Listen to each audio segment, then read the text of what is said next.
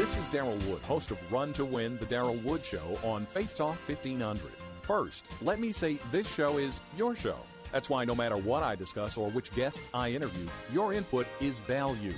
If it's in the news, on TV, or at the movies, whether political, social, economic, or whatever, at some point I'm talking about it on Run to Win, the Daryl Wood Show, Monday through Thursday from 4 to 6 p.m. on Faith Talk 1500. Real life. Real life. Real life. Real life. Real life. Hey, wait a minute. What's the name of your church? Real Life Christian Church. Real life.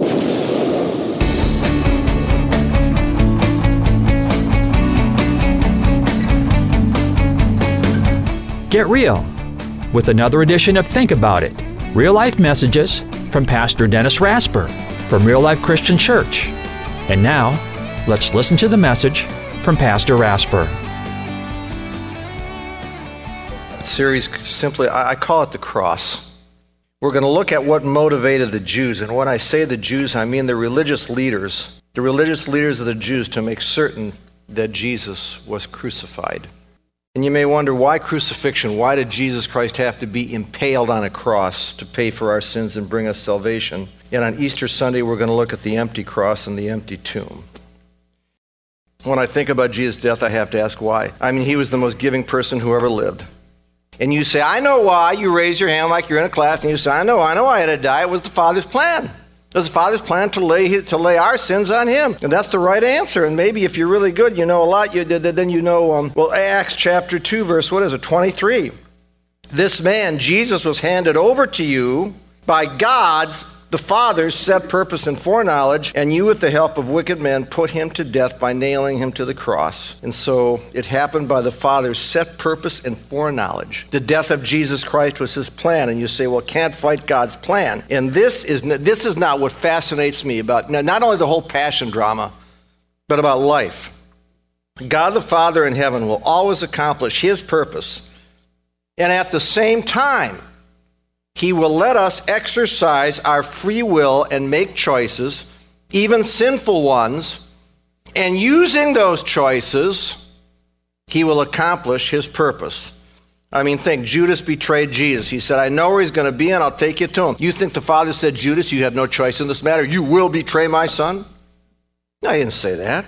Or Pilate, who knew very well Jesus was innocent, should have said the man goes free. He's done nothing worthy of death, but he wimped out to save his job. Think the Father said, Pontius Pilate, you will turn Jesus over to the mob and have him crucified. Didn't say anything like that.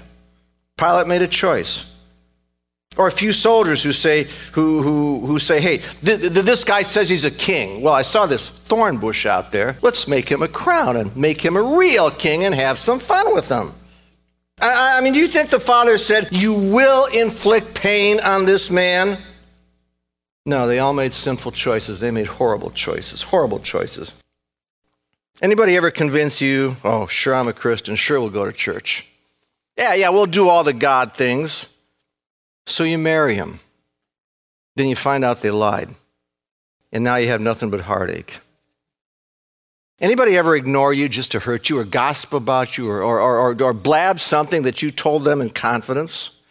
See, those are choices people make, and the Father in heaven will allow that to happen. I'll say it again. The Father in heaven will allow that to happen. People making these awful choices that don't bless you. And here's the neat part, though. He will use all those choices, like he did with Judas and Pilate and those soldiers and others, and bring about his good, I said his good purpose. No matter what people are doing to mess up your life, no matter what kind of bad choices they're making, God is working for you. And that's a tremendous thought, and we see that in the passion drama. So why did these people of the Jews want to crucify Jesus? I find that answer in Luke chapter 6. And I'm in verses 1 and 2. One Sabbath, Jesus was going through the grain fields, and his disciples began to pick some heads of grain and rub them in their hands and eat the kernels. Now, what's wrong with that? I see wild blackberries. I have wild blackberries in the field next to us, and when I cut the field with the tractor, once in a while I get off those tractor and pick one of those plump, delicious-looking blackberries and pop it in my mouth. And so the disciples began to pick some heads of grain, rub them in their hands, and pop them in their mouth. Now look at verse 2.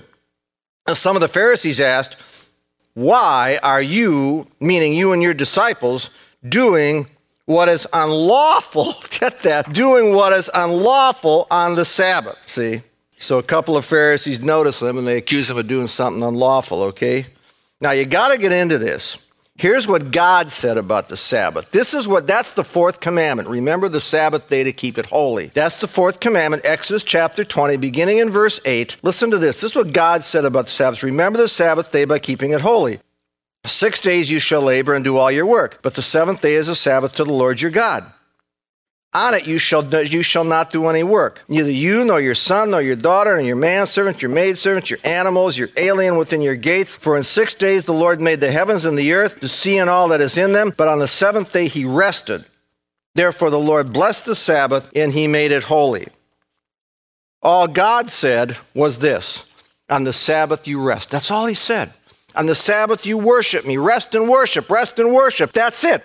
Now for centuries, Jewish rabbis added their own man-made laws to that original law of God. And that's where the rub comes in. I mean, they loaded down the Sabbath with one law after another, man-made laws out of their own heads. You can't do this, you can't do this, you can't do this on the Sabbath because that's work. Well, God never said that. I mean, you talk about bold. Now, you talk about bold. You talk about pressing their hot button. Look at verse 5 of Luke chapter 6. Then Jesus said to them in response, they said, well, why are you doing this unlawful thing, popping those heads of grain into your mouth? Then Jesus said to them on the Sabbath, and then Jesus said to them, the Son of Man, get this now. The Son of Man is Lord even of the Sabbath. What did Jesus just say? He just said, I'm God. I'm the Lord. I'm the one who wrote the fourth commandment, plus all the other commandments in the first place, and I know what it says, and it doesn't say a thing about plucking grain on the Sabbath. I mean, folks, you got to know, these traditions were sacred to these Pharisees and scribes and priests, and when Jesus said that, when he said, verse 5, then Jesus said, then the Son of Man is Lord, even of the Sabbath day. I mean, these guys must have been boiling inside, ready to explode like a volcano when Jesus said that. So why did they make sure Jesus hung on a cross? Because he challenged them. He challenged their traditions. He challenged the way they've always done things. That's why they put him on the cross. Look at verse 6 of Luke chapter 6. This goes on. On another Sabbath, so we're dealing with the Sabbath day again, he went into the synagogue and was teaching, and a man was there whose right hand was shriveled, and if you have a King James, it probably says withered. And then verse 7, the Pharisees and the teachers of the law were looking for a reason to accuse Jesus, so they watch him closely to see if he would heal on the Sabbath. The Pharisees knew Jesus Christ would come into the synagogue that day. They knew he would notice the guy with the withered hand. And to heal on the Sabbath would be against their rabbinical, man-made, not God-made, but rabbinical Sabbath laws. It would be work. And so those guys are there to watch him and see what he would do. And so they watched him. They were out to get him. And Jesus knew what was going on. So what makes sense here? What would you do? What would I probably do if I knew they were watching me and I knew I was going to press their hot button? Well, I'd probably go ahead and preach and teach, and when the crowd left, see this guy with the shriveled hand outside and say, hey man, I saw your hand. Let me help you out here. And then I'd take the hand and I'd probably heal it at that time, if that were me. But Jesus didn't do that. See, I'd probably do that so I wouldn't make any waves. So I wouldn't get these people all upset. And Jesus didn't do that. Look at verse 8. Look at verse 8. I mean, this gets very good here. I'll tell you, I put myself into this whole thing. But Jesus knew what they were thinking, and he said to the man with the shriveled hand, now look, he said, get up and stand in front of everyone. See that? He's about to make a big deal out of this. He said, get up and stand in front of and stand in front of everyone. And so he got up and stood there. Now, folks, you got to understand, this is high drama. I mean, all eyes are on Jesus. I mean, it's so silent in that synagogue, you could hear people breathe. And Jesus, now he looks, I mean, you got to get into this, man. He looks right at those Pharisees, looks them right in the eye. Verse 9. Jesus said to them, I ask you, which is lawful on the Sabbath, to do good or to do evil, to save a life or lose it? He just said that to help that man was to do good, and not to help him was to do evil.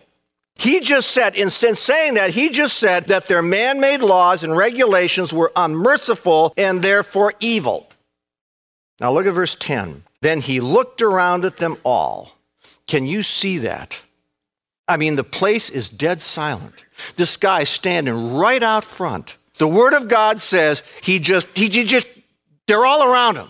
And he just looks at every one of those guys. He's about to break their Sabbath laws. He's about to violate their man-made regulations. And I'll almost bet you that every person in that synagogue was saying, come on, Jesus, heal him.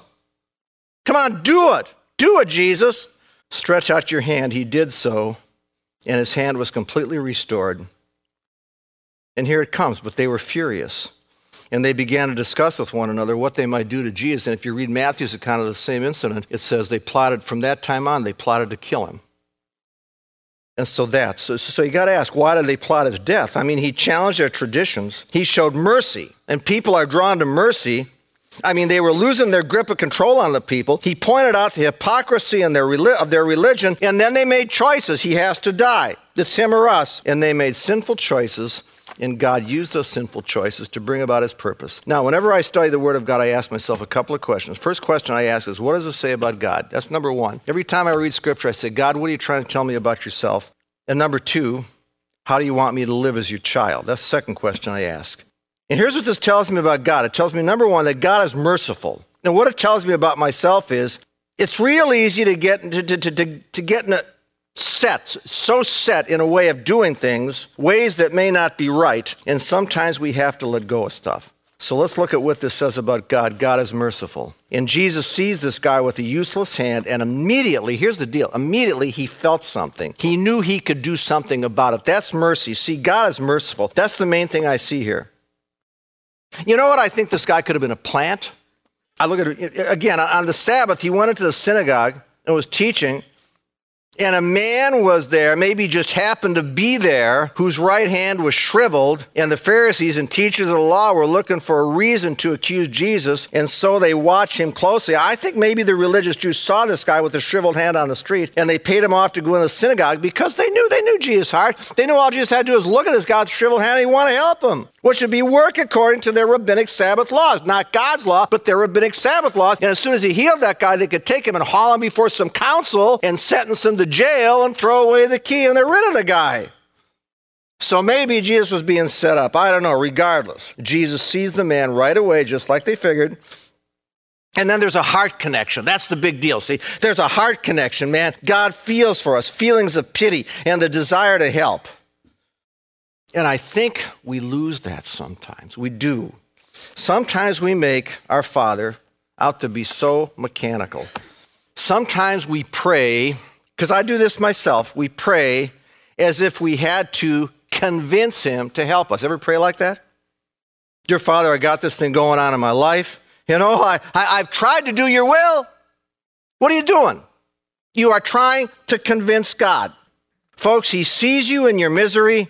He already has feelings of love and tenderness for you and me. And I think about this synagogue ruler, this guy named Jairus. And a synagogue ruler is the same thing as a Pharisee, almost on the same level of a Pharisee. And his daughter was dying. Let me read this to you. This is Luke chapter 8, beginning in verse 40. Now when Jesus returned, a crowd welcomed him, for they were all expecting him. And then a man named Jairus, a ruler of the synagogue, came and fell at Jesus' feet. Here it is, pleading with him. I like that word, pleading with him, to come to his house because his only daughter was a girl of about 12 years old, was dying. And so the synagogue ruler, who was not in the Jesus fan club, fell at Jesus' feet and pleaded with him. And Jesus left the crowd and went with Jairus. See, the point is, our Lord is touched by your pain. He left the whole crowd and went with that guy because he just got on his face before him and he pleaded with him. I mean, that touched Jesus' heart. See, but we need to do what Jairus did, and we need to eat some pride and say, I'm helpless. I mean, there's nothing I can do about this. Lord Jesus Christ, please, my Father in heaven, please, please, please help me. And that's tough for some guys who have this manly image to protect. And there's a bunch of ladies programmed to think like guys today too. You got to convince yourself, I can handle this. That's why we prayed that let go of this stuff prayer earlier today. Listen, when I come before the Lord helpless, I'm appealing for his mercy. And when I do that, I leave that prayer, and I'm serious about this, man, I get a sense of relief. I get a big sense of relief about this because here's what I know. I got to deal with what I know. And I know my Father will never turn me away. I know my Father is touched by my infirmities. And I pray that you folks see God like this, merciful, because he'll pick you out of a crowd and he will see your withered hand. I'm serious about that. And God will see your broken heart. He'll pick you out of a crowd. I mean, that's what the cross is all about. I think about Bob. God saw Bob. And Bob was Bob was and probably still is a cement finisher, and Bob was working 7 days a week. And he said to himself, he was burned out, man. He said, I got to take a day off. Bob was single, owned his own house, and he had to take a day off. He said, I am burned out, and he said, I'm going to take a day off. And that week, his neighbor came up to him and said, well, I'm redoing half my driveway, the broken half, and I'm not hiring a cement contractor. I've hauled all that stuff out myself, and I got it all ready, and I'm going to pour the cement on Saturday. And Bob, I know you're a cement finisher. I could do a shoemaker's job, but if you would come and help me and finish the cement this Saturday, it would really bless me. And Bob said, sure, glad to do it. You're my neighbor, you're my friend, and that's great. God bless Bob. But here's what Bob said later, and this story was related to me. I didn't know Bob personally. Bob later said, that's why I'm going to heaven. Because I planned a day off for myself. And instead of taking that day off for myself, I went and I helped somebody else. See, now here's the deal. God saw Bob doing everything Bob could to be a good person and somehow in his own thinking earn a place in heaven. God saw that. And the Father pitied Bob.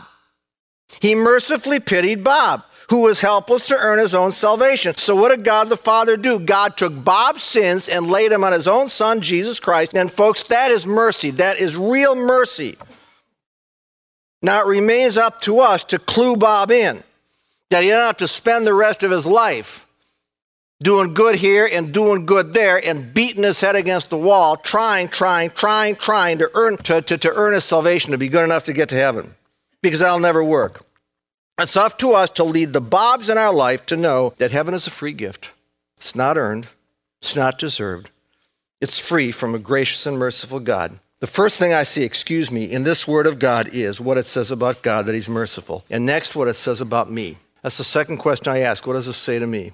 These religious leaders had their traditions, and that they had it's the way they've always done it. See, and that tradition was the only way to do it. You don't take a hunk of grain and rub it around in your hands. No, not on the Sabbath. And to bless some family by healing a guy with a withered hand, they would say, no, there's our rabbinic code. It's written right there. Wasn't the law of God, wasn't the scripture, but there's our rabbinic code. It's written right there, and our tradition says you wait till the Sabbath's over, almost as if it were written in scripture. What this word of God is saying to me and to you is this. Can you change to enrich somebody else's life? Can you change the way you've always done things to make somebody feel good? See, when you change your routine, the way you've always done it, and listen to somebody, you might discover, hey, that really works. Or I really enjoyed that. I got to tell you this too, man. Change like that. There's so many routines in life. In my life in particular, man, it's like your feet are embedded in concrete, and you can't get them out of that. And this is something, to make those changes, I got to tell you, folks, I can't do this on my own. I cannot make those changes and enrich somebody else's life on my own. I get so entrenched in those traditions. I need the Holy Spirit working inside me. I need the Holy Spirit to take a word of God like this in Luke 6 and show me how rigid and insensitive I can be and to change my heart. And folks, that's where it starts. Did you ever take a good look inside yourself and ask the Spirit to change your heart? When I read this story in Luke 6, especially verse 7, this irritates me. The Pharisees and teachers of the law were looking for a reason to accuse Jesus, so they watched him closely to see if he would heal on the Sabbath. I read stuff like that, and I say, I don't want to be like these guys. They were so rigid. I wonder if they ever really enjoyed life. Listen, I got to tell you, I delight in obeying God's law. I do. Psalm 37:4 is our memory work today, and I'm living proof of that Psalm 37:4 works. It says, "Delight yourself in the Lord, and He will give you the desires of your heart."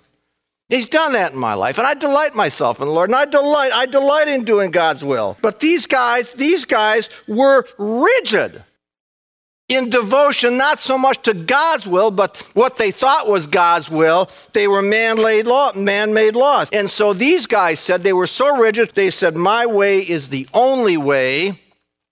And we say that, and I read this, and I say, Father, don't let me get like this.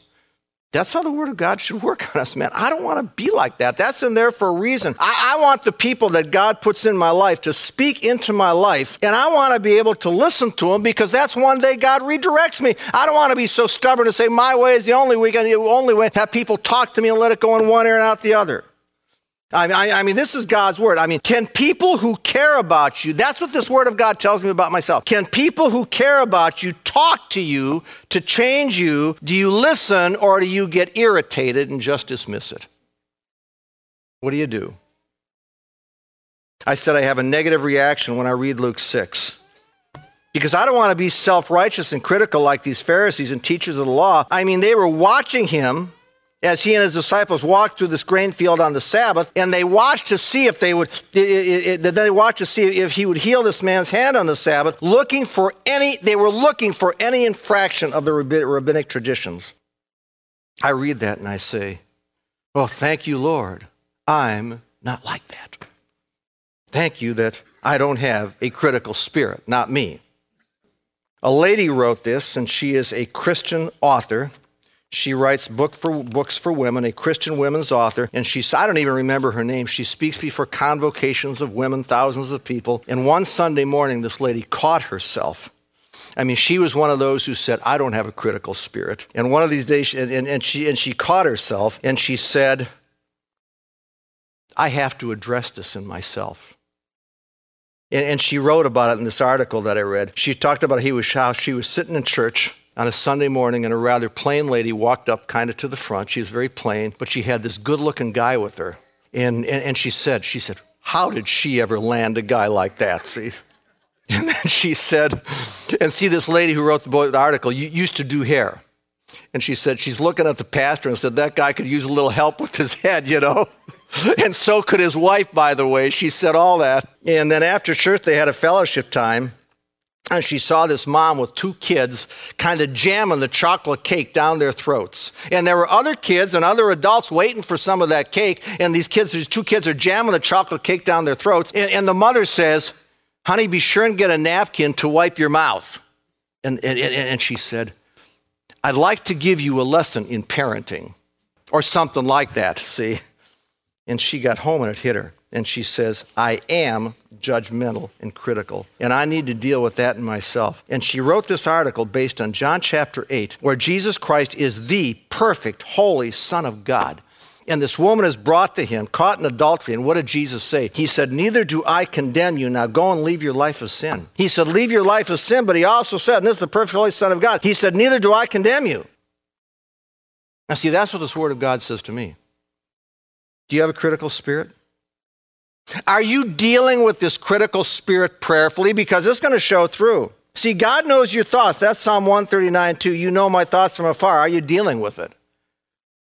And so today we've looked at part one of the cross. We've seen how God can take our free will decisions, even our bad ones, and work them to his purpose. We've looked at Luke 6 and asked a couple of questions. What does it say about God? It says he's merciful. He has genuine divine pity for us when we go through stuff. He wants to help us, but we need to eat some pride, and we need to admit our helplessness. And we've asked, what does this Word of God say about me and my life? How we can be so bound by our own traditions and routines that we don't even bless other people. We can have an uncompromising, rigid spirit, and people can't speak into our lives, or a critical spirit that we need to deal with. But here's the best part of this deal. The reason Jesus Christ came into the world and went to the cross is to pay for these sins. And when you place your faith in Jesus Christ, not one of these sins is ever counted against you. They're counted against him. I mean, man, you get so rigid like these Pharisees. You get so judgmental and critical like these Pharisees. But when you come to the Father through Christ, every one of those sins belongs to him. They don't belong to you. They are paid for. And this is how God works. And this is a very precious blessing. See, when you place your faith in Jesus Christ, God the Father places part of himself, the third person of the Holy Trinity inside you, and that's God the Holy Spirit. And the Holy Spirit is going to work in you, and that conviction when you are a believer comes from Christ. And that, folks, is such a great blessing because he's trying to make me more and more like Christ. And the Spirit of God is in me telling me, listen, I'm convicting you, but you're not in this whole mess alone. In this whole struggle to be more and more like Jesus Christ. I'm convicting you, and now my power working in you and through you, man, we can beat this thing. We can do this. There is no sin you can't overcome. Think About It is sponsored by Real Life Christian Church. Real Life Christian Church meets in Endeavor Middle School, 22505 26 Mile Road, just west of North Avenue in Ray, Michigan. Sunday service starts at 10 a.m. Visit us on the web at rlcc.us. Never miss a single message from Pastor Rasper. Just go to faithtalk1500.com and download the Real Life Podcast. And until next week, may God's Word do a work in you. Real Life Christian Church. Get real.